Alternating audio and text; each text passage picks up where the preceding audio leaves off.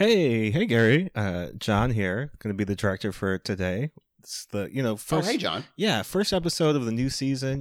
Season 7. We're really excited to come back on the air and give people some of that old different strokes magic. You know it. You know it. All right. So first scene here.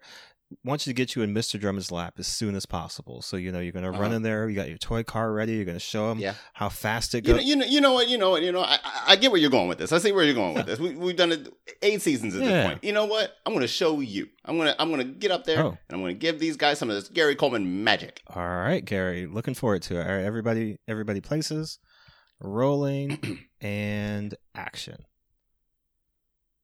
Fuck you mean, Willis? Hey, Gary! Wow! Love the enthusiasm there. That's great. Yeah, but that's what the people love. Not quite to the line that I see here in the script. Are we doing a little bit of ad-libbing here? Or? Yeah. They love it. They love it. I've been knowing this. The rhythms are in my body. You know what? I fucked up. I didn't do the voice. Oh, okay. Yeah, that's really what it was. That's really what it was. Let me get it back in my voice. Get it back in that muscle. First scene, new season. We're all getting back into it. Great. We'll take it again. All right. And rolling and action. I'm my face with that bullshit, Willis. Wow, Gary! Once again, this is wow. Love different energy. Okay. The people are responding. Yeah. They seem to love it. I just don't know if our sponsors will love it. Have to kind of keep things. It's a family-friendly show, you know that. You're right. So I got another one up myself. I'm gonna give you the fastball this time. All right, we got a little bit of time. Let's go ahead and roll the cameras, and whenever you're ready, Gary. What you talking about, nigga? Right. Wow. Somebody get Gary a sandwich. Let's go to. I'm a little hungry. I'm a little peckish. Wow. Okay, Conrad. I think we can get your seat in here while Gary's having a little bite to eat. Are you ready? Yeah, I'm gonna head by and trail. You guys finish it up. You know what to do. All right, Conrad. You got your new catchphrase ready. Are you ready to deliver? Oh yeah, a consummate professional over here. All right, Conrad. You got the cameras rolling and action. Niggas be wild. Classic. All right, everybody, let's go ahead and take lunch.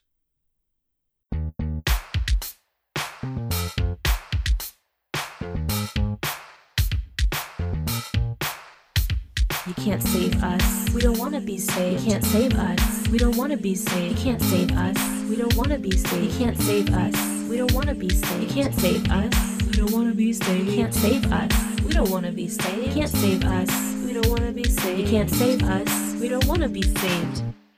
What's up, everybody? Welcome back to another episode of White People Won't Save You. This is the podcast where we deconstruct these white savior films and we recontextualize them through a Black and POC lens. I am one of your hosts, Jordan Clark. And I'm the other one, Cameron Mason. And we got a very special episode today because it is not the usual. I didn't know he was going to hit me with that one. I wasn't ready for that. We're taking a slight detour because, as much white savior film as there is to cover, there's a lot of other things that fall into this realm, and we want to try to do our best to cover it all. And so we've picked out a TV show that I think, to me, I'd never seen it before we did this episode, but I'd always kind of pegged it as just like, that's interesting. Like, that's kind of. So you've never laid eyes on an episode? I don't think so. Like, it is one of the most famous TV shows of all time, and a lot of interesting and sad stuff came out of it. But we're talking about Diff'rent Strokes today, which is just one of those shows that I think was ubiquitous at the time, in the late 70s going into the 80s, and a whole generation of people came up on it. There's a lot of really interesting things to parse out with it, but man, watching it for the first time was something else. I concur. But we also have some very wonderful guests today that we wanted to bring in, and they have a very, very wonderful production company who, if you follow the show and friend of the show, guest of the show, Afanya Wachier, whose film came from this production company. So, this thing is not for you. is part of Watts Productions, and today we have Kalisha and Kachelle Zachery joining us. Yes, hi! I'm so excited to be here. Hello, everyone. I am excited to be here. I can't wait. Yeah, so I mean, thank you guys so much for joining us, because this show, which we're going to talk about in just a minute here, is, like I said, just wow. But we want to take a minute to kind of highlight what you guys are doing with Watch Productions, because I think in just the entertainment industry, right, film and television, we're getting into a period where I think people might look around and say, wow, Issa Rae, wow, Ava DuVernay, wow, all these Black women are out here like producing things and directing things, and like it's a renaissance of some sorts. But then when you look around, you're really just like, but in comparison to the totality of right, the entertainment industry, like it is amazing and great to see Black women doing so many big things, like taking control and having production companies and doing stuff. But at the same time, like we got a long way to go, with this. And so I just want to hear you guys talk a little bit about what you do at Watts, and just really like the impetus behind it, like why you felt it was necessary for you to, start this production company and what you want to accomplish with it. Oh, wow. Go for such a great question. Just, our topic is different strokes. And I didn't even know it being younger. I got the tail end of the 70s. I'm a 79 baby. But I didn't even know that I would be affecting the game like I'm doing right now. And although I watched Diff'rent Strokes back then, purely entertainment wise, yeah, truly, I didn't realize that I would be grabbing the pen to change the whole trajectory of change agent. Yes, how they look at us in the industry. And I remember my sister, maybe 2014, I would just get so aggravated watching TV because I never saw me. And she was like, stop talking about it. She was like, change it. She said, we can't be the complainers anymore. And I was like, well, damn, she right. And I was a writer. I hid that for a long time. I didn't share that with anyone. Writing is if other writers are listening, it's a very sensitive and vulnerable place to be in. You're almost putting your heart out on the paper, and then people gonna come and dissect it and critique it. Everybody got an opinion, but I had to move past all of that part. Intimidation. I was like, no, I got a story to tell. And so I picked up the pen, and I promised my sister, as executive producer here at Watts, that I will always tell stories that present us in the most realistic manner, that I would be very careful about the stories that I tell that show the nuance and the beauty of our existence. That part. Watching Diff'rent Strokes, I was gagging like, oh my gosh, I can't believe that I used to watch this religiously. I almost said shit. I don't know if I can say that. Oh, go for it. No, go for it. I can't believe that I used to watch this and just like, just cracking up laughing, just did not have no sense or awareness of like who we really were. And so I thank God for being educated past, my small circle, and having that beautiful HBCU experience and spread my wings and really flying, and then saying, I'm going to take all this that I know Black people are made of, and I'm going to make sure that I put it in the media, which is one of our most powerful mediums. Yes. People really do see this, and they think that we are this. Yes. Me and my sister went to London on holiday. And this gentleman, he was in a very posh area. Yes, he came up to us, and he was like, "The States? Are you from the States?" And we're like, "Yes." And he was just so, you would have thought we were on front at a museum. I mean, he was Black too. And so, he was just looking at us like in just awe. We're like,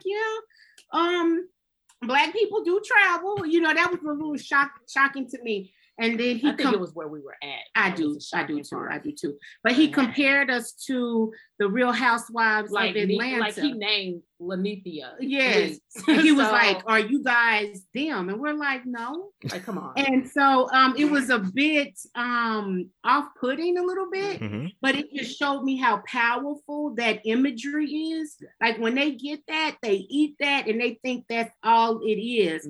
So that even furthered the power of my pen even more. And from Watts Productions, we create premium content creation. Premium, baby. Premium. Like we are not, like, so when you named Ava and Issa, and, you know, listen to the audience, support Black content, first and foremost, because it's hard to make Black content that is just on point. It's difficult, right? Because they keep you out for a reason. And that's what I didn't understand until I got in this industry and I found out how hard it is.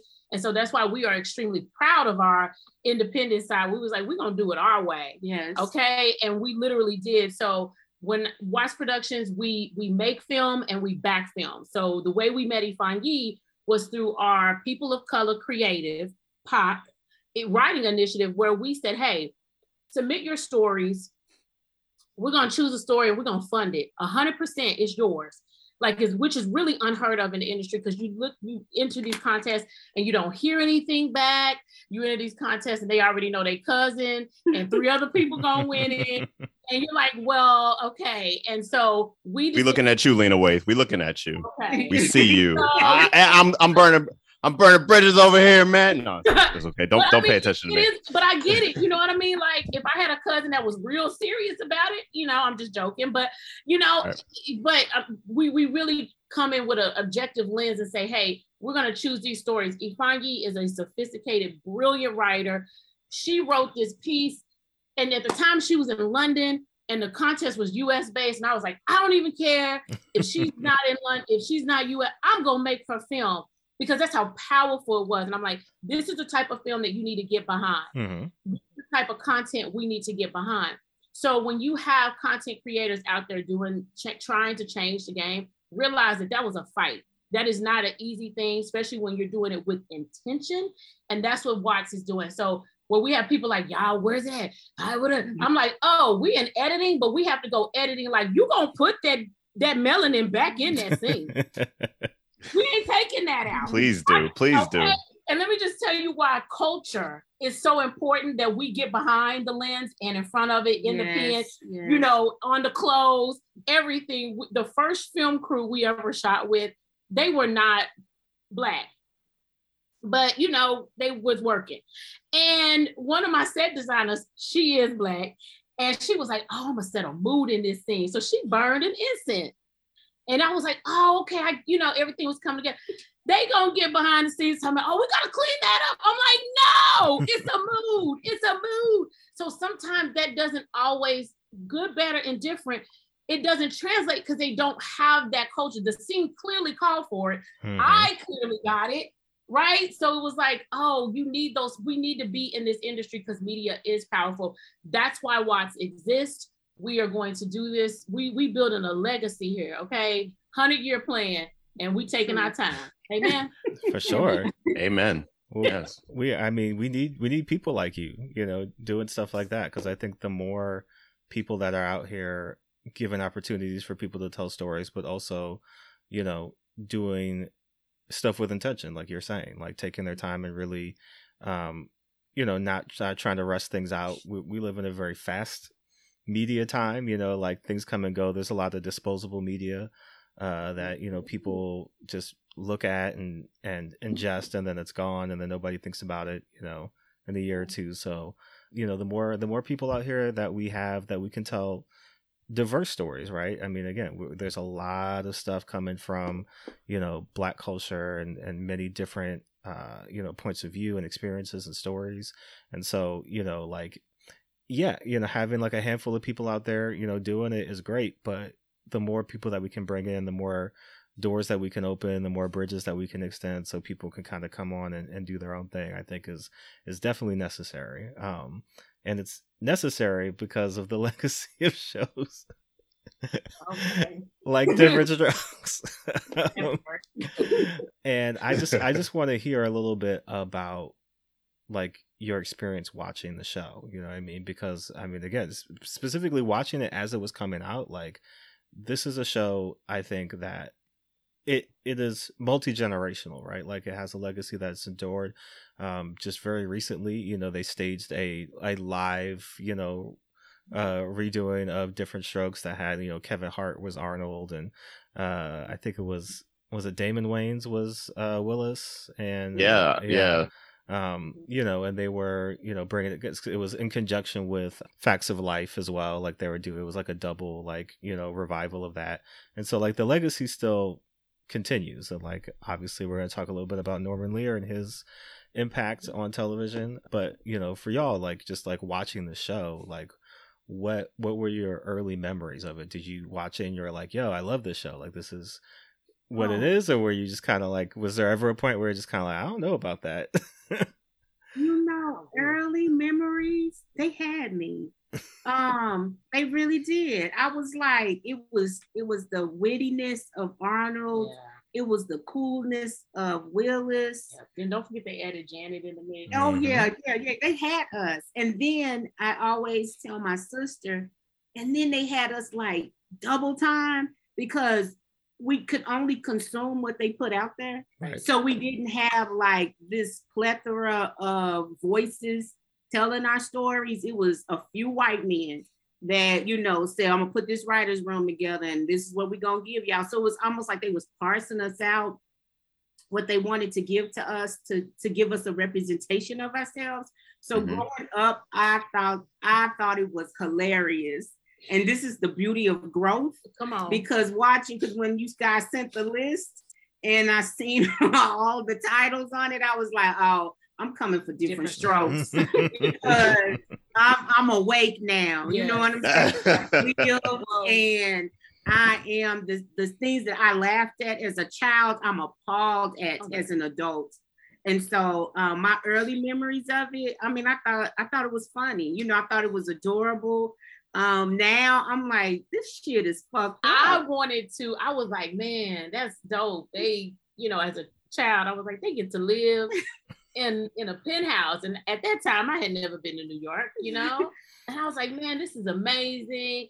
And then I never realized that I never really saw myself, right? So you had Tootie, not Tootie, but it was Tootie. Yeah. She made a guest appearance on there. And of course, I know Janet was on there, and I just thought she was the best thing since sliced bread. Shout out to Janet Jackson, Rhythm Nation. But I was just like, I was in awe of it all. I loved Arnold. I thought he was the cutest thing since sliced bread.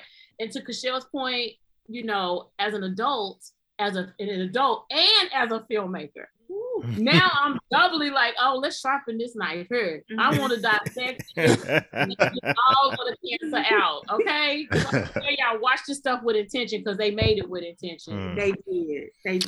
Me and my sister, we got mad.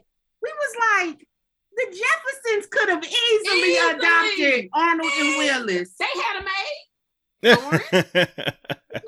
Well, another black couple tried in episode 2. Yeah, you know, so okay, I can't wait to get into that. Well, all right, yeah. Before we'll get into just a second, I just want to hear because Cameron, I think you and me are alike in that never watched Diff'rent Strokes, so you know this is like the first exposure to it, and even like during the TV Land revival and all of that stuff, where Sanford and Son was on TV, and like the Jeffersons, and then even stuff like Petticoat Junction and like Beverly Hillbillies and like all that. Like, I mean, Facts of Life was even on TV in the revival stage. You know, like, but I was watching. If I was watching anything, I was watching like I Love Lucy, and I was watching like Dick Van Dyke. I was watching that stuff. Yeah, Happy Days and all that stuff. So like, my parents, grew up in the 60s and the 70s, and they were like, hey, watch this, watch that. So like, I'd seen a lot of these different shows.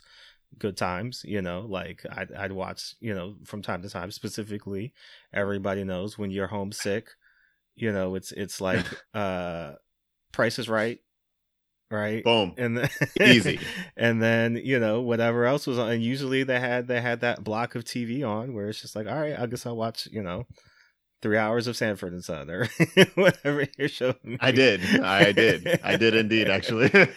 And I have to imagine Diff'rent Strokes was part of that. Like it was in there somewhere. I just, for whatever reason, had never sought it out, and then never decided it was the thing I wanted to watch until now. And what a time.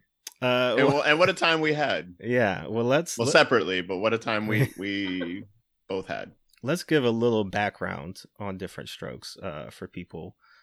It was a sitcom that aired on NBC, created by Norman Lear. And it started in 1978, ran for 8 seasons until 1985. Starred Gary Coleman, Todd Bridges, Conrad Bain, Dana Plato's like, oh, come on. Dana Plato, Charlotte Ray. And it basically is a show about Mr. Drummond, who, lives on the Upper East Side. His maid dies, and his maid has 2 sons, Arnold and Willis, who now just don't have anywhere to live. They don't have a home. They don't have any other relatives. And her dying wish to Mr. Drummond was that he adopt her 2 sons and give them, a charmed life. And so that's what he does. And, the show plays out from there. That's the show. It's famous for a number of things. Obviously, the ascent and rise of Gary Coleman, who was like, at the time, 8, 9 years old. He had only really been doing like small parts in commercials and things in Chicago. They saw him out there. They brought him over, and Norman Lear was enchanted. And like, obviously, when you watch, like we're gonna get into it, but we're also gonna give flowers because Gary Coleman does deserve. He did the damn thing. He did it. You can tell, like you can tell from the right off the bat. Like, why. There's, if he is the impetus for the show being made, it was for good reason, right? Because like he got it, you know what I mean? Even at such a young age, like he really was on it. His delivery, his timing, you know what I mean? Like I will even say while I was watching, I was kind of like, wow, he's only 10 right here, but he's consummate performer. You know what I'm saying? Right. And he's got, he's got that childlike, little wry smile on his face sometimes. And he's just like, and even sometimes where it's just like, how did you not break character? You know what I mean? Because like everybody else is like clearly cracking up, and like you are able to kind of hold that face and like, keep that timing. He is credited for what you talking about. Like that was him. Like, they had the line, what are you talking about? But he flipped it, coined it, what you talking about, Willis, and like that became like the thing, so like even at that young age he just kind of had a sense for the business, had a sense for comedy, had a sense for timing. So that's part of it. Also the very special episodes, you know what I mean? Like people will obviously know the Bicycle Man episode is the very famous one where Arnold gets almost sexually assaulted by a pedophile, and there's lots of conversations about drugs and race and sex and all kinds of other things, which was kind of Norman Lear's deal, right? Because coming from All in the Family, with Archie Bunker, that's kind of like what it is. What he's known for is kind of introducing social topics and politics and stuff into the sitcom format, and having that be kind of like instead of just like, oh, Lucy made too many chocolates, or like, who's taking who to the school dance, or, whatever. It's like, oh, we're going to have these conversations, in your living room. And it could actually be the entire plot of an episode. Right. And so there's a lot to talk about. And I think let's just start with the first episode, which is the pilot. Very interesting things going on here, like they are brought in from Harlem, and there's a lot of like already, right, they're kind of playing around with it. They're like, we know, right, like we know what you think, and we're gonna try to like tepidly address it about like, oh, okay, these 2 black children, they're living with this rich white guy, like isn't that wacky? And then like we kind of get the everything in this first episode, right? Because like every character is present, but also kind of giving you what they're going to give you for the rest of the series, right? Where like Mr. Drummond is the well-meaning, earnest, maybe sometimes, not all the way with it, white man who like, more or less every episode he'll come around to it, right? Like if he's in the wrong, he'll come around, or maybe he's right. Maybe he's right, and like people need to come around to what he's thinking about. Willis is the protective but headstrong older brother who oftentimes will leap to conclusions or take things that Arnold told him and say, well, because it's a recurrent plot. Well, now we got to leave. Mr. Drummond doesn't love us anymore. Mr. Drummond, like we never belonged here anyways. We need to go back to Harlem. We need to go back to where we come from. I overheard something fishy. Yeah. Let me spiral this out of control and then and then turn it into let's leave. And then Mr. Drummond will come in and kind of give him the, but I love you, and like we're a family, and no matter what our differences are, like that's what counts in the end, yada yada. And then Willis would be like, oh, Mr. Drummond, I was wrong. Willis is always wrong. He's right like he's a couple times. He's wrong a lot of the time though. He's wrong a lot of the time. But he's usually wrong. Arnold is kind of the, he's cute, he's charming, he's energetic, he's hungry. He just the joy that is in your faces right now. I can see it's crazy. Just like mentioning his name, you're like, Arnold, he's in my heart.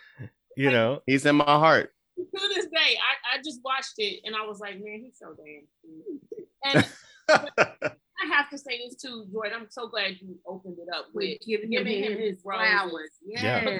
Like Norman Lear was creating that show for Conrad Bain, who just came off Mod, and he needed a show. But I believe that they did not think Gary Coleman was going to be such a presence at that young of an age, to carry that, to know that is inherent in him. Yeah. You can't. I don't think you can teach it. It's just either you have it or you don't. He had it, so he definitely had it. And from that first episode, I still was just like, and it's interesting to kind of look at some of the things. Like one of the ideas for the initial show was going to be Conrad Bain was going to be like a detective, and like Gary Coleman was going to be his sidekick, but kind of like the kid who hangs around his office or the building, and they like solve mysteries together, which is going to be a very different show. And I somebody talked reason into them, but yeah, I mean, like I think Gary Coleman, he is the heart of the show. Like he's what makes everything work. Sure. Because if it was any other kid, and as much as like, Todd Bridges is good as well as, like he does his thing, like nothing wrong with him, but like it just what Gary Coleman brings to the role, again, like from the very first episode, like is what makes the show what it is. Then we also have Dana Plato, who is Kimberly, who is Drummond's daughter. It's like in the first season, she's kind of in and out. I think because they weren't necessarily 100% sold on her, so she's at boarding school doing things. But she'll come back on the weekends. Yeah, like her role kind of fluctuates, because sometimes she's like the white surrogate, like Mr. Drummond's not around, so like she's kind of there to be cluelessly white. Yeah, the white person in the room. I realized she rang the bell on episode 1. Yeah. Yeah, I was like, "You at your house?" But okay. Yeah. And then we have Charlotte Rae, who like I don't know what y'all think. She was in a different show, a lot of the time for me, because like she is the quintessential sitcom character, but she plays it very broad and very big, and like a lot of like mugging and expressions and like.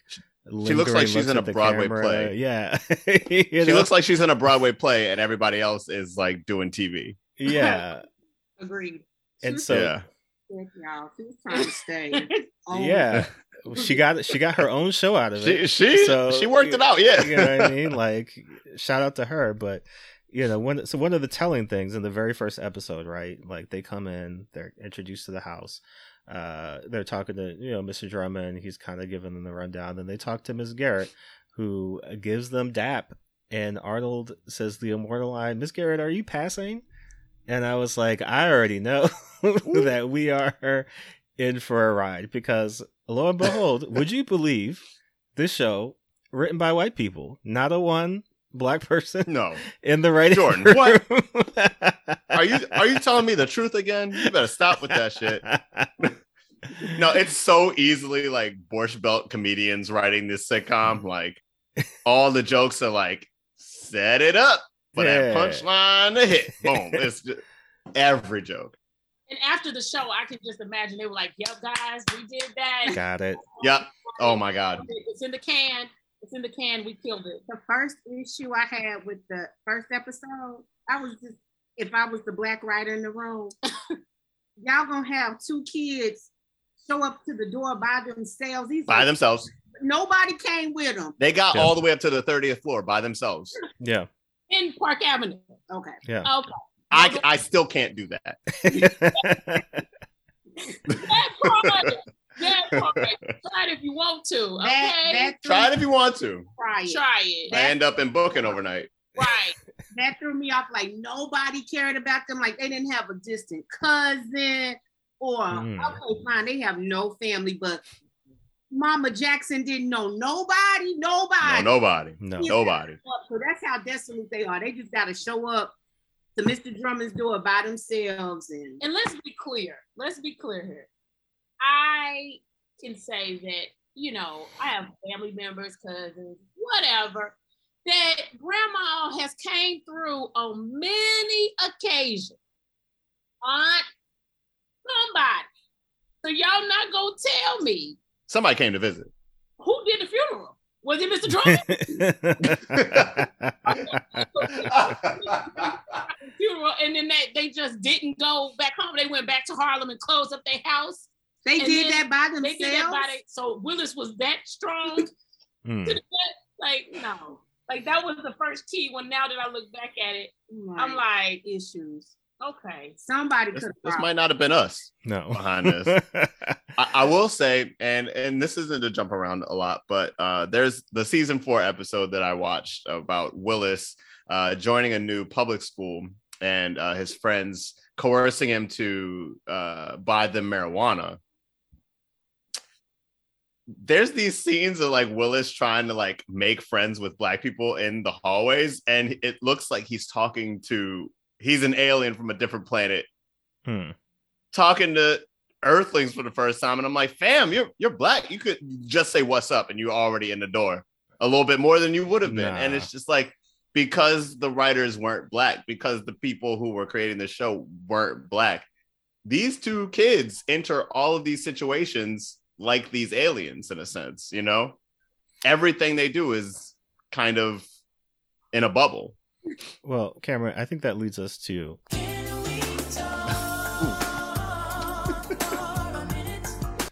something that issues. Because I think this can be a gateway into a lot of the different episodes to talk about, because one of the things that this show loves to do is set up Arnold and Willis as basically they're the good black people. Like they're the aspirational black people. They're two of the good ones. Yeah, you know what I mean? Because the whole point, this is the thing, right? So this show, late 70s, early 80s, right? I mean, we're still talking about, yes, we had, good times. Yes, we have, Sanford and Son and the Jeffersons and, all these shows where we were seeing black people, right? But those were, I mean, the thing about Diff'rent Strokes, I think, is really part of the intentionality behind it, as I think they wanted it to be, and it did become a show that everybody watched, right? Like, white people weren't really watching the Jeffersons like black people were watching the Jeffersons, right? Because they had all these other shows to choose from. You know what I mean? Right. They weren't really watching Good Times, like black people were watching Good Times because they had all these other shows to choose from. But Diff'rent Strokes gave them a little something where it's just like, oh, okay, now we kind of have a little bit of a gateway into this world. And so many of these episodes that we're about to talk about are episodes in which they have to empathize with Arnold and Willis. And so in order to do that, they need to be the kind of Black people that are acceptable and that are just universally beloved. It helps that Gary Coleman is very cute as a child and like, you know, you just want to protect him. And so when racist things happen to them, you know what I mean? And then you have, you know, Miss Drummond and Kimberly, Miss Garrett all kind of swooping in to protect them. You know, like the reaction for the audience is like, how could you ever, you know, like be so cruel or mean to these children? Wherein we see some examples of some of the other Black people that exist within this universe, and there's a lot of questions because you're like, well, who are you, and what's going on with you? So case in point, I don't know if anybody else watched this episode, which was wow. I there's a lot of episodes that we could talk about. There's an episode in season 4 called Roots, in which they basically, the conceit of the episode is that Willis's friends from Harlem come up and visit, and Willis hasn't seen them in a while. They're talking to Willis and they're like, man, you changed. Like, you're living in this penthouse and like, you know, you're talking different. And, oh, like you sit up here all day and you eat Grey Poupon and you like, you know, like play with all these like, you know, expensive toys and you go to your expensive school and like, oh, you forgot about us. You forgot about where you came from. You forgot about your roots. Willis is like, nah, what are you talking about? You know, like, that's not true. And then like they leave and he's like, maybe that's true. Like, maybe we aren't Black anymore, or like we need to be more Black or get in touch with our Black roots. So what do you think they do, right? Do they go out and, you know, just go back to Harlem and hang out around the neighborhood? Do they, you know, go and say, hey, like maybe, you know, there's like some culture we should engage in, or, you know, something like that? No. What they do is get the most generic African drumming music, get literal like tribal masks in their room. Like, their room changes into more or less like some mix of like African voodoo. Like, there's like smoke coming from somewhere, and like they're in there just like literally like dancing and like running around as if they're doing some kind of like tribal dance. And I forget what Arnold changes his name to, but it's like Batu or Babatu or something. But he said yeah, basically, yeah. It's just like we changed our names to not even like actual African names, but like the most stereotypical over the top African names. So like, call us that now.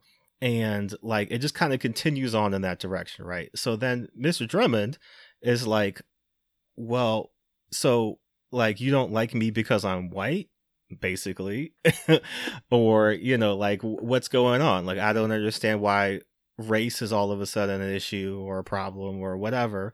So this is where we get into an even trickier situation, because he decides to go see a Black woman psychiatrist, right? Like, to think about what he can do. And so she starts asking him questions. Well, do you have any, you know, Black people that you work with? Well, no. Do you have any Black people that you hang out with? Well, no. Do you bring any Black people to the house? Well, no. Is there any Black culture, any Black art on display in your house? Well, no. Right? You know, like, those are his answers to all of these questions. And so he's like, well, you know, maybe you could come over and like, you know, talk to the boys and we could have a conversation. She comes over and they engage in some, for lack of a better term, racial role play, where they reverse sides.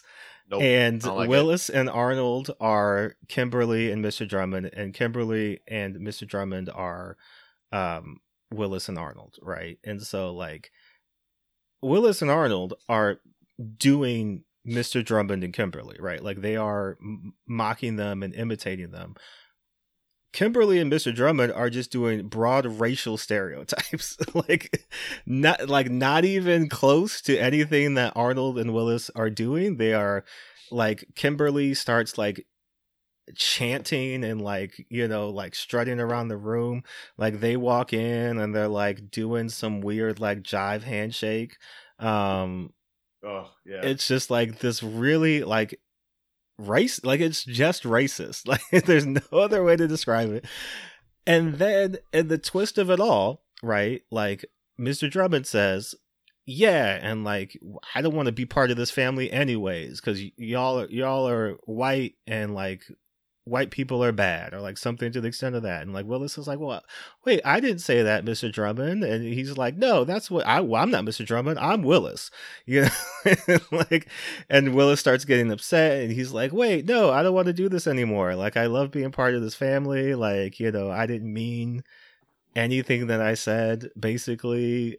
And like the black woman psychiatrist is basically used as a shield for Mr. Drummond to then say that blackness is in the heart or some shit like that, and like, you know, we can all be family or whatever. And so the resolution of the episode is not that Arnold and Willis have a point, that maybe, you know, they have been cut off in some way culturally, and that they should, you know, maybe go visit Harlem more often, or maybe, you know, they should bring some black culture into their home. But it's like, that sounds healthy, Jordan. That sounds healthy. No, the solution is that they should suck it up and more or less assimilate.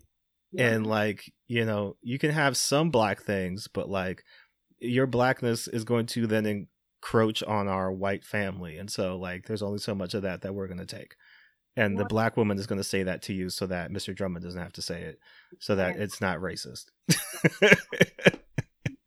It was gross racial manipulation. When I watched it, I was hot, and my sister was like, well, calm down. I was like, now I'm so awake, I can clearly understand what was happening. And then they had an opportunity to really do that episode justice. Right. Because the moment that the friends from Harlem came and said, hey, there's a disconnect here, they could have still entered in the African roots concept, and they could have made that a beautiful lesson. Jordan, gotta remember, you dropped me in Africa today. Where am I going? I have no idea. But they could have explored that with them, you know, to say we was robbed of our African heritage. We don't know where to begin, but you know, this is a beautiful introduction. We're like, well, where do my roots come from? So they could have maybe got some books about different African cultures. They were in the most cultural cities in the world. And they could have went to different museums, like, hey, let's go, let's explore this. Willis and Arnold, but let me go back. Wait a minute, I gotta say this. Wait. And then on top of that, Cameron, then they go as far. Yeah, tell me, because I did not see this bullshit. Okay. Then they go as far as, your daddy is so rich. So rich. Y'all could be doing so much in Harlem. That part. I would have went to Mr. Drummond and was like, you know what? My people are there. We got a lot going on here. Remember, everybody in their family died. Everybody. I want to go back and help anybody that's back in Harlem. He could have easily get a tax write-off from the business, and he could have went back to Harlem and gave back in a plethora of ways. But no, cut them off. Cut them off from going back to Harlem. So you know Willis wants to connect because he invited Oscar and Charles to the house. Correct. The moment he did that, I would have been like, man, what am I missing out there? But can I say this? I gotta go back to go for it. This episode, Cameron, just 1 second. Because the thing that got me was two things. One, Adelaide, because the maid had changed by now. Yes. Charlotte Ray had gone on to do Facts of Life, right? Yes. Adelaide cooks them food, but as an adult Adelaide, you could not have asked me to make my kids beef bourguignon. Like, y'all gonna get a hamburger. Boom. Oscar and Charles are already like, what is that? And she makes some little quirky comment like, oh, you should tell me how to translate food. Like, really? What? Like, really? See, y'all eat food. See, I don't know what you're talking about, but I'm gonna take it as shade. It was. And then Kimberly drops. This is the second thing I said. Oh no. Kimberly said you guys were radical. Yes. Radical. That's the word Kimberly used. Yes. Willis got offended. Now, can I give some kudos to Willis? Ty Bridges. Shout I believe some of them scenes you was playing, you was being for real who you were. Because I was like, his attitude on his face when he told Mr. Drummond we leaving, the attitude on his face when Kimberly said they was being radical. I felt like his real blackness came through the acting, and I was like, I believe him. And it can't be held down. No, it cannot be held down. Listen, I sometimes have a hard time being like, now wait, but you gotta, it's two Americas, period. And when Mr. Drummond says there's no black rules, there's no white rules, there's just rules. I'm like, where, Mr. Drummond? Where? Oh my God. Well, because the thing about everything that happens in the episode is there's no acquiescence on the part of Mr. Drummond, right? Like he's never like, you know what, you're right. Like I am like I maybe overreacted, or like, I never really thought about it, right? Because like the step to go see the black woman psychiatrist, right, you would say, oh, wait a minute, like maybe he's kind of like connecting dots and like seeing that he needs to make a change. And she makes all those comments and she makes all those suggestions, right?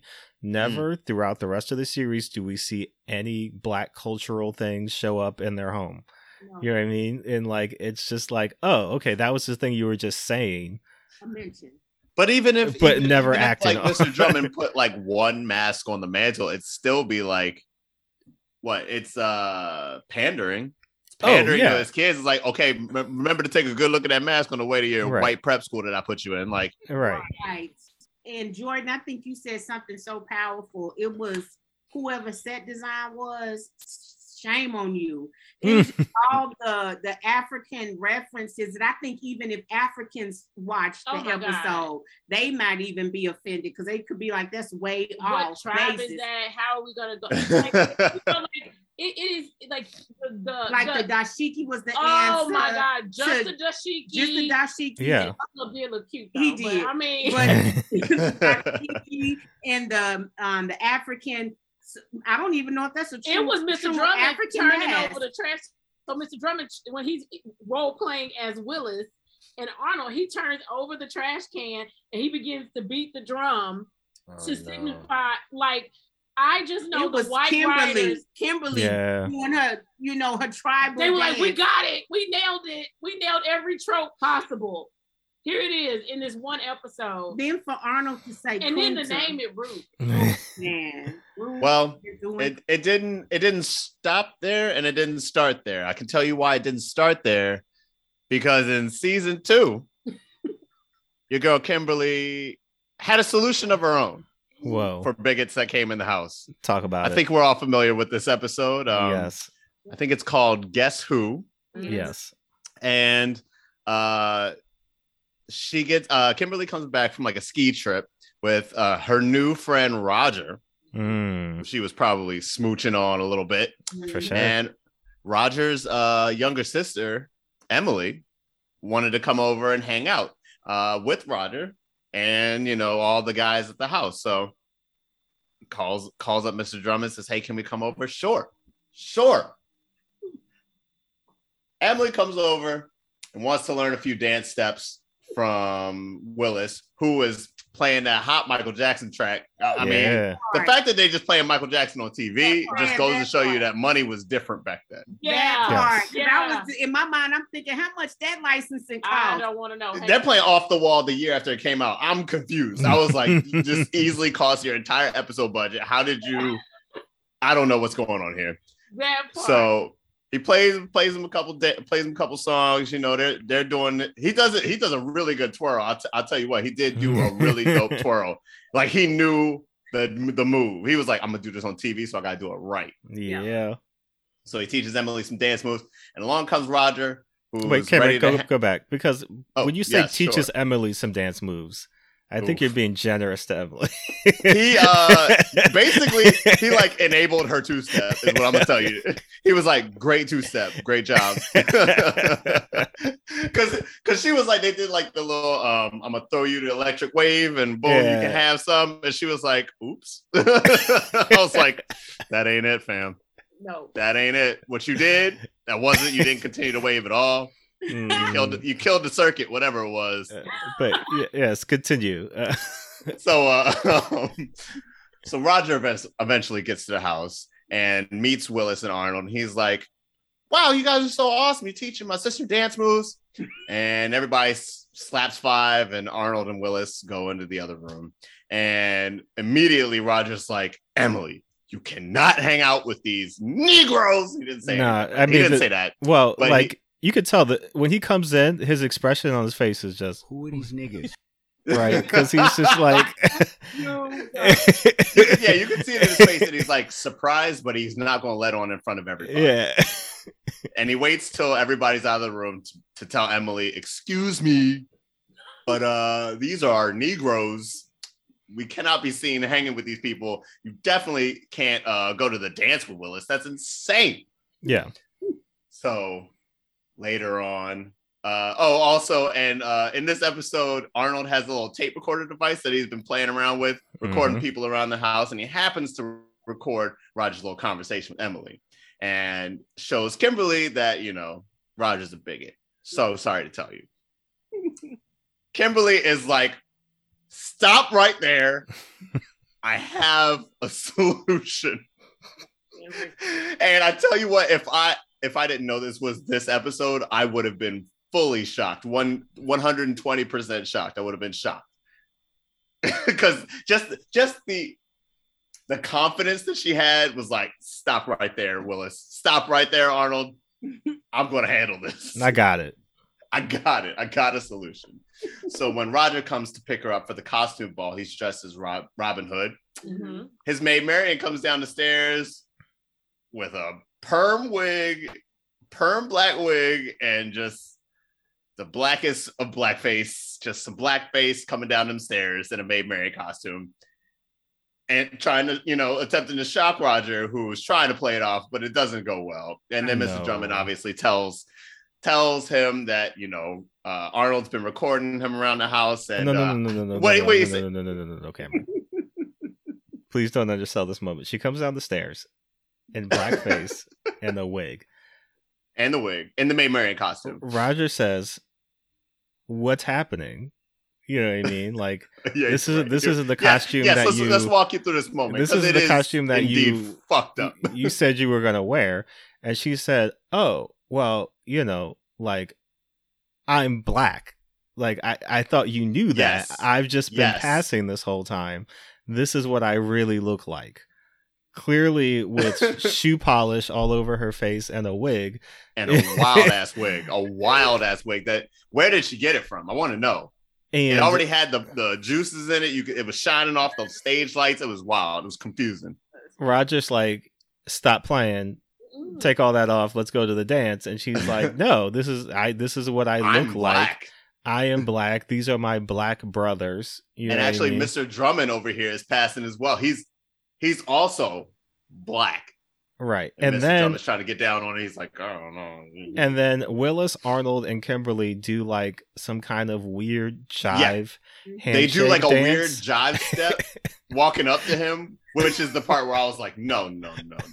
We need to, all this needs to be run back. The company head, ABC, the top of the company needs to just review the episode, because that dance alone was more offensive than her coming down the steps. It was. In the blackface.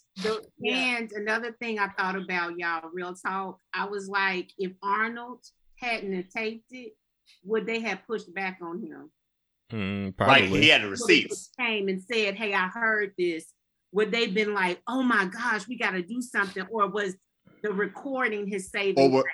Yeah, would Kimberly have been like, oh, Arnold, you're being foolish? I think other episodes have proved that's true, because other episodes Arnold will tell them something and they'll be like, shut up, Arnold. Yeah. I mean, it's a sitcom trope. It's like, I heard one thing, and it's like, no, you didn't. You're crazy. And then like 20 minutes later, they have to learn, oh my God, you probably heard it. Yeah. This is where sitcom tropes come from, is this show feels like. Exactly. Someone said this is now the formula and we're going to continue to bake the pies with this. But I have to say this, I know for a fact that there are writers right now, because the diversity push, they're in the room and they're black or they're a part of the LGBTQIA community, and they're sitting in there and they're wondering like, should I say, what the fuck y'all doing? Don't bring Kimberly down in blackface. But we still don't have that comfortableness to say that because, okay, it's your job. So I have to put that out there too. So knowing that this definitely room full of white men, knowing that they were like, oh shit, this is about to be our Rosa Parks moment. This is about to be the journey truth. Kimberly Drummond is about to come down these stairs and say, hey, Roger, you didn't know I'm black. And now that I remember that episode as a youngin' and just thought, oh, well, she told Roger. No, we have this is no. Right. It's right. Because that's the vibe. That's what you're supposed to feel in that moment is that, she told him. They cheer. The audience cheers. Yes. For the whole moment. They are like, yes, Kimberly. And somehow. Oh, you know what? Actually, you know what their little dance reminds me of? There's that gif of the dude who's coming in like a fried chicken shop in the full Huggy Bear outfit. Right. And they do the little two-step walking in. He's like, no, let me do it with you. Yep. It looks like that we're gonna have to throw that gif up on the Twitter so that people know how they came down the stairs to this moment. But you got to think. I mean, all right. So in general, come on. Go. Wow, what's happening? Because all of that. Do it. The comfortable. That shit still exists today. For sure. There's a writer's room somewhere in Hollywood. Somewhere in whatever, where they're like, oh shit, this is about to be groundbreaking and I'm about to prove I'm not racist. And then they're going to, in fact, come on, it's breaking news, such and such just got, you're like, what the hell? We cannot continue to, now that I watched this as an adult, as a woke person, we have to understand a lot of this shit was done with intention. And even though they disguised it with Arnold's cuteness, he was like, oh, he's so cute, and Arnold got the videotape, and he's listening, and of course, Willis was the cool brother that had the dance moves. It was like, how the hell is Kimberly the hero and she in blackface? Well, you all of you have been on sets. You've gone through the process. In the script, it said, and Kimberly comes down the stairs in blackface and a wig, right? So everybody collectively, there's no other way to describe that. Read that. Then she sat in makeup and a white person put that on her face. Oh yeah. And gave her that wig. Walk us through it. I was not recording that conversation behind the scenes so we could. Do you think it's dark enough? Do I look like them? Oh yeah. Somebody had to, I guess, I don't know, Norman Lear, whoever was on set had to give that the thumbs up and say, we got it. Somebody had to okay the wigs. Somebody was like, no, not that wig, but this one. It's greasier. It looks like a curl, man. And you're correct. Not only that, they were like, we're not going to get any pushback from Pepsi or Coke or any advertisement that came on. Oh no. We're not going to get any of that pushback. Everything is gonna be fine. We're gonna. It's okay. We're good. Pepsi's still up to the bullshit. They had Kylie Jenner give a SWAT.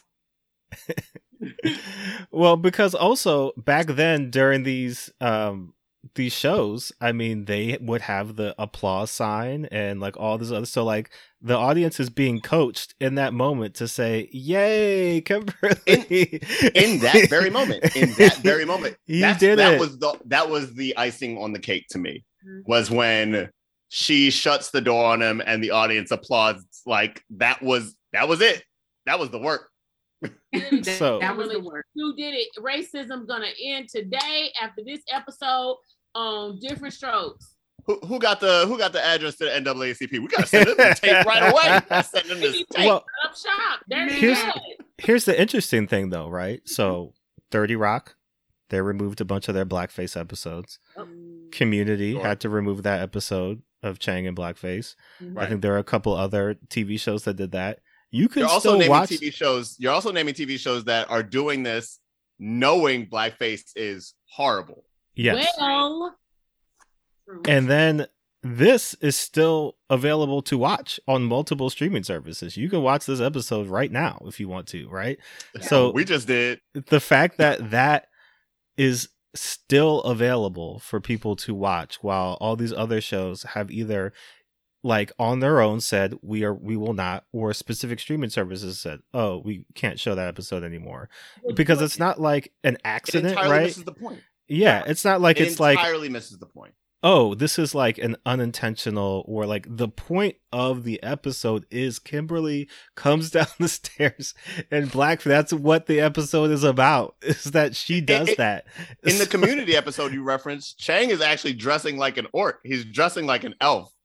And it's like for 2 seconds of, 2 seconds and he's out of the episode, right? Like Boom. This is the culmination of this episode, right? Like everything was building to this moment.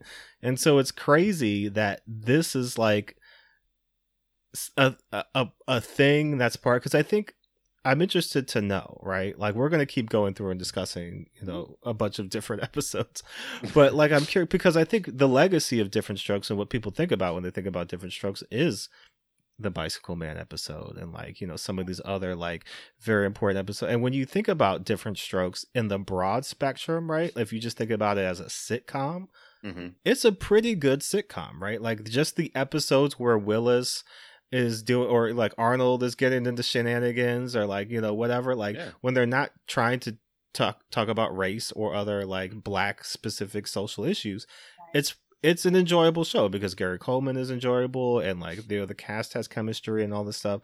So if they had just kept it a very basic sitcom, hey, let's come in, let's have some laughs, Miss Garrett burned the roast, and now Arnold has to run out and get another one, like whatever, like it probably would have been like, Diff'rent Strokes. It's funny, like you're saying, Cameron, like they really introduced a specific rhythm and like beats of like how these jokes are told and all this. Like, so there's stuff from Diff'rent Strokes that has endured and like has a legacy, right? And you're like, oh, I can trace the history of, X, Y, and Z to this. But on the other side, like, I don't think people remember this blackface episode. Like, I don't think a lot of these episodes. Let's talk about the second episode, which you guys brought to my attention because I was going to skip over that one. Do you guys want to tell us about the episode number 2? Literally the second episode of the show. The social worker. The second episode. And I'm going to be very transparent here with this episode. Episode 2 is the social worker, and finally someone is coming to check on these kids. I'm wondering why the social worker wasn't the one to exploit the children in the first episode. They wanted me to wait to 2. So she comes in to check on Willis. No, let me go back. Mr. Drummond goes to the kids first and preps them to make sure you say good things about me. Don't lie, but just say good things about me, because the social worker is coming and we want to give a good impression. So, he's trying to coax the kids. That was kind of like, okay, I'm moving on. So the social worker comes in and she's looking around this penthouse, of course, and she's looking at Mr. Drummond. She's almost trying to sell herself to him because she's like, I'm not married. She made that clear to him, but she brought it back to the kids. And so then, she was asking him about, how they're adjusting and how they're getting along. And so the kids come down and, they do what Mr. Drummond instructed for them to do. They're being very facetious though. And they're like, oh, we're happy, we're good, blah, blah, blah. Kids run back upstairs. And so the social worker was like, well, I guess everything's good here. Everyone seems to be happy. But, I just believe Black kids need to be with Black families, and white kids need to be with white families. And Arnold overheard the end of it and got so sad and went back up to that room. Now this is why I ain't giving Arnold no flowers, because that cry was fake. he was trying. He can't do everything. So it was episode 2. He was just getting his getting his bearings on set. He was getting his feet. But I'm being too harsh. He was getting And so he's up there crying, and Willis is like, "What's wrong? What's wrong?" And Mr. Drummond said black kids belong with black families, and Mr. Drummond doesn't want us. And again, Willis, we getting out of here. We going back to Harlem. Blah blah blah. So the episode goes on, and they basically tell Mr. Drummond, we going back, and he fighting for their love. Like, what's going on? Like, what's happening here? Something's happening. I promised your mom I was gonna take. And I'm just looking at Mr. Drummond, and I want to believe him. I want to believe him, but I give A for he was trying. He tried. So Willis is like, no, we getting out of here. We good. So the social worker, Willis calls the social worker. Okay, Willis. And was like, look, we need to go. So I'm thinking like they could have always been with a black family. Well, let's talk about the black family though. Okay. Let's talk about the black family. Let's talk about because they were fly. I was like, get out the way. I want to go live with them. That part. The Thompsons come over, and Mr. Drummond is trying to basically read their resume, like where y'all live. And she's like, we live in London part of the time. We live in Long Island the other half of the time. And then Mr. Drummond looking like, who are these niggas? And so, right. So what is it that you do for a living? And he said, I sell barrels to, overseas for the oil to be in. We good. My money good. My money good. So, my money long and my money good. Money long and good. So the kids come down, they meet them. The mother is so excited. Miss Thompson is excited. She was like, oh, they so cute and they so adorable. And then the social worker said, see, I told you. Oh, no. Black kids belong with black families. Bad. Arnold and Willis. Oh, my goodness. What? You said that and not Mr. Drummond? Oh, well, we don't want to go. We know Mr. Drummond said this. We don't want to go. We want to stay here. We thought it was Mr. Drummond. It was you. To the right of Diff'rent Strokes. They probably gone. They probably gone. Some is still alive. Somebody in somebody's writing room right now. Y'all owe a whole lot of people an apology. The Arnold and Willis could have easily been with a black family. We could have seen the nuance and beauty of black families do adopt too. Yeah. And we are not gonna leave out the generations of black grandmas that have stepped up to take care of our cousins. And we're not gonna forget that. There's many black grandmas that was Mr. Drummond. I'm sorry. That part. And even though we didn't live we was living good. I and mean, you could not tell us that we were not living the life. Right. We're like, oh, y'all don't do this? Exactly. Okay. But we on Mr. Drummond. So the black kids decided, I want to stay with Mr. Drummond. I don't want to stay with anybody that look close to like my mama. I want to stay with Mr. Drummond. And what does the black family say? Oh yeah, Mr. Drummond, I feel like he was a good man. He really loves you. Let's go ahead and shore this up. It's okay, white folks. And they did say, come out and visit us. They ain't never went back. They ain't never visited no damn body. They lost that business card. They threw that business card out the window. And then if Mr. Drummond was a real dude, he would have stayed in contact with the Thompsons. Would invite a real nigga over, would have said, he would have talked to Mr. Thompson directly. How do I raise black men? Hello. Oh shit. No. Cameron. No. See? Because that could have been a whole different show. Yeah. They got too scared. Look. Message. Right. I mean, that's but I think that's indicative of just like this, again, very strange affirmation of whiteness that runs throughout the show, where every single time Willis is like, we got to get out of here. And again, where is he going? I don't really understand what his plan is. We got to get y'all going to take that train to 145th Street and then y'all going to be like, where to? Yeah, they're just going to leave. Never are they like, yo, we should grab some stuff on the way out. Maybe we could like sell this or like maybe like an apartment. Yeah, I mean, but they're just a like cot to sleep on. Yeah, But every time something happens. Willis changes his mind, and he's like, "Oh wait, no, I actually love Mr. Drummond so much, and like I could never leave."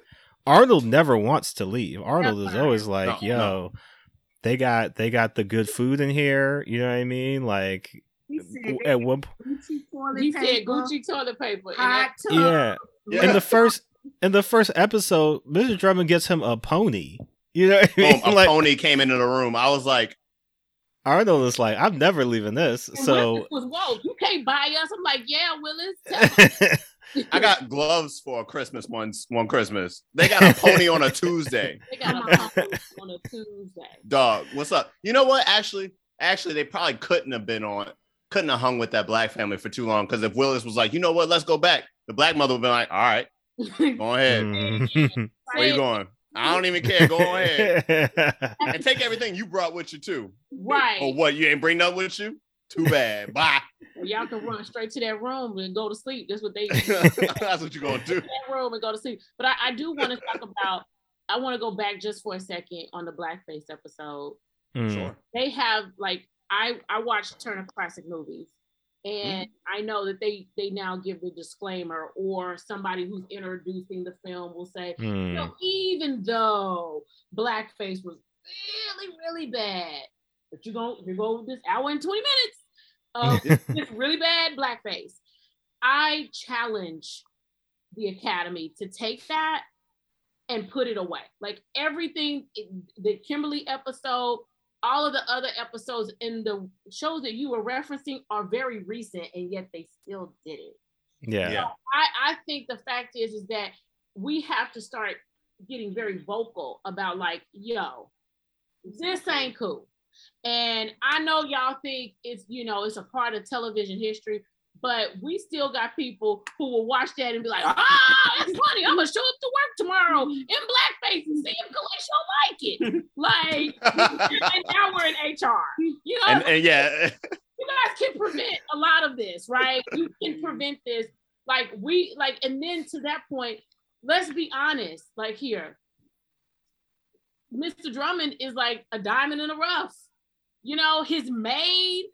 So you were there when she died, Mr. Drummond. Was she at the house? Yeah. Was she at the house? Mr. Drummond died working. Come on. y'all don't want this to actually turn into Roots now. Come on, let's do it. Like, she died. Was she at the house when she died? Oh, so you just went to the hospital.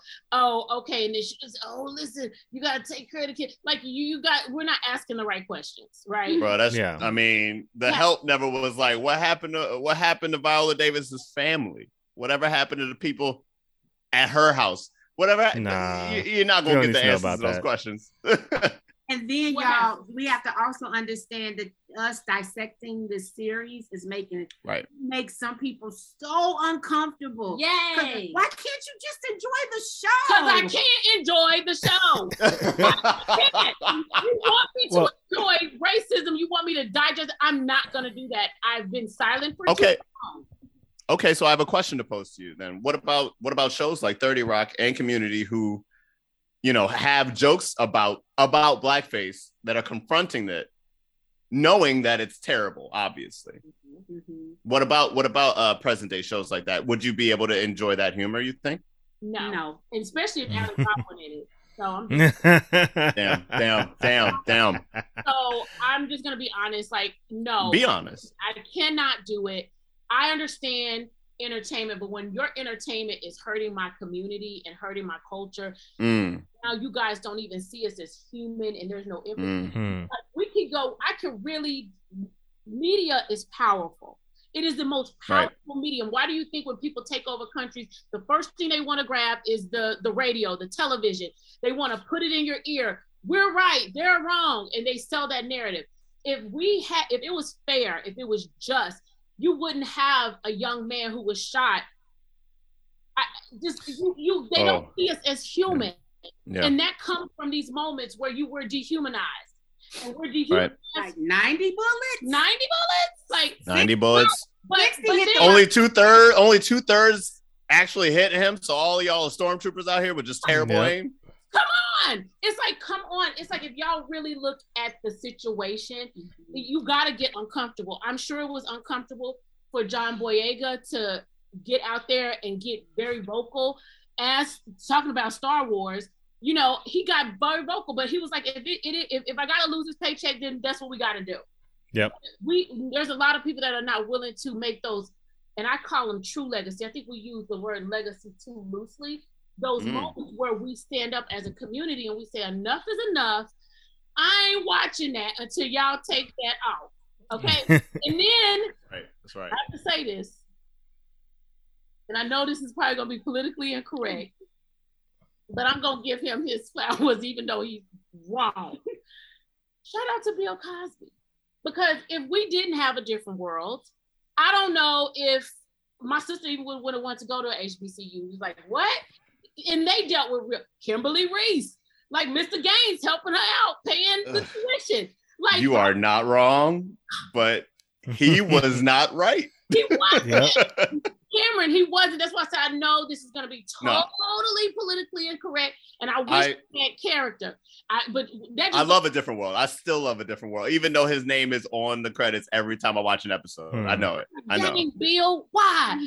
But you know, and I'm not. And now we're in a day where everybody's like, "Oh, if you just like it." No, the intention behind what they did on that series allowed us to see ourselves, and as filmmakers. That even in their household, the reason why Cosby, we like, oh yeah, look at their Black artwork, Mr. Drummond. Yep, was on the wall. It was very much so. It was very. And there was a time where those. Oh, go ahead. Sorry. Oh, and to that point, you know, really, and I get it, Mr. Drummond. I get it. You got Harvard. The Harvard flag pinned on the wall. That could have easily been Howard. That could have easily been Hampton, but he might have found that out if he was talking to Mr. Thompson. Maybe. Mr.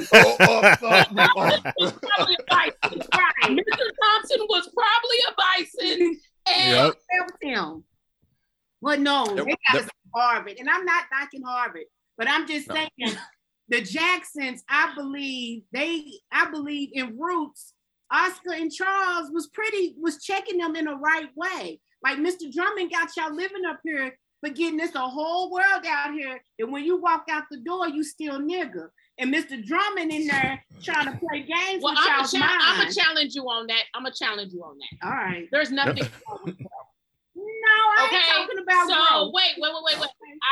The one thing I didn't like was y'all highbrow and all this other kind of stuff. Now, call it what you want within the culture, but I want to experience all that, like, it's like, hey, right. I'm gonna try caviar. Yeah. Why I gotta be highbrow? And we know that shit is real. So let's just keep it 100. 100 would have been the writer saying, I'm gonna write Oscar and Charles coming over to the house. You need Black writers in rooms that are being compensated comparable to what you pay in the white man and the white woman. Because I would have had Oscar and Charles going on before. Come on. I would have introduced them. Willis would have been like, too much like right. Too much like right. It seemed like Oscar and Charles don't come over often. No, they don't. Because they was acting like a ballerina. Like, we got Black ballerinas. Girl, stop. You got the Harlem. Harlem had its own. Alvin Ailey.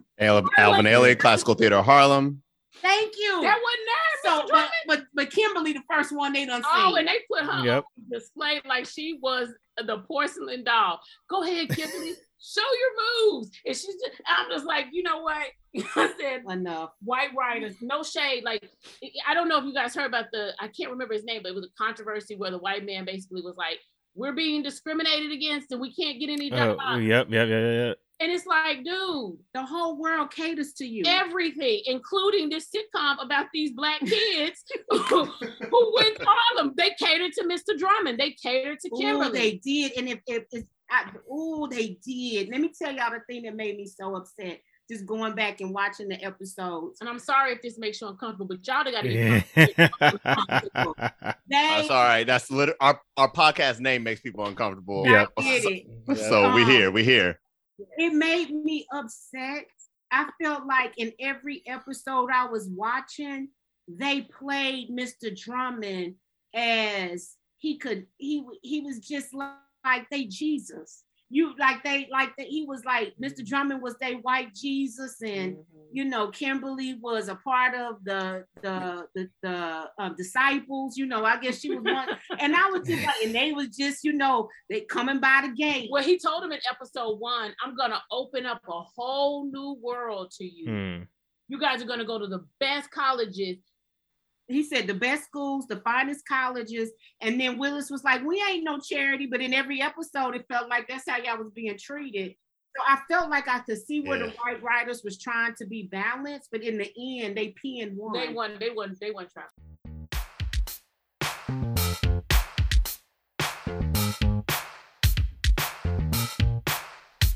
You can't save us. We don't want to be saved. You can't save us. We don't want to be saved. You can't save us.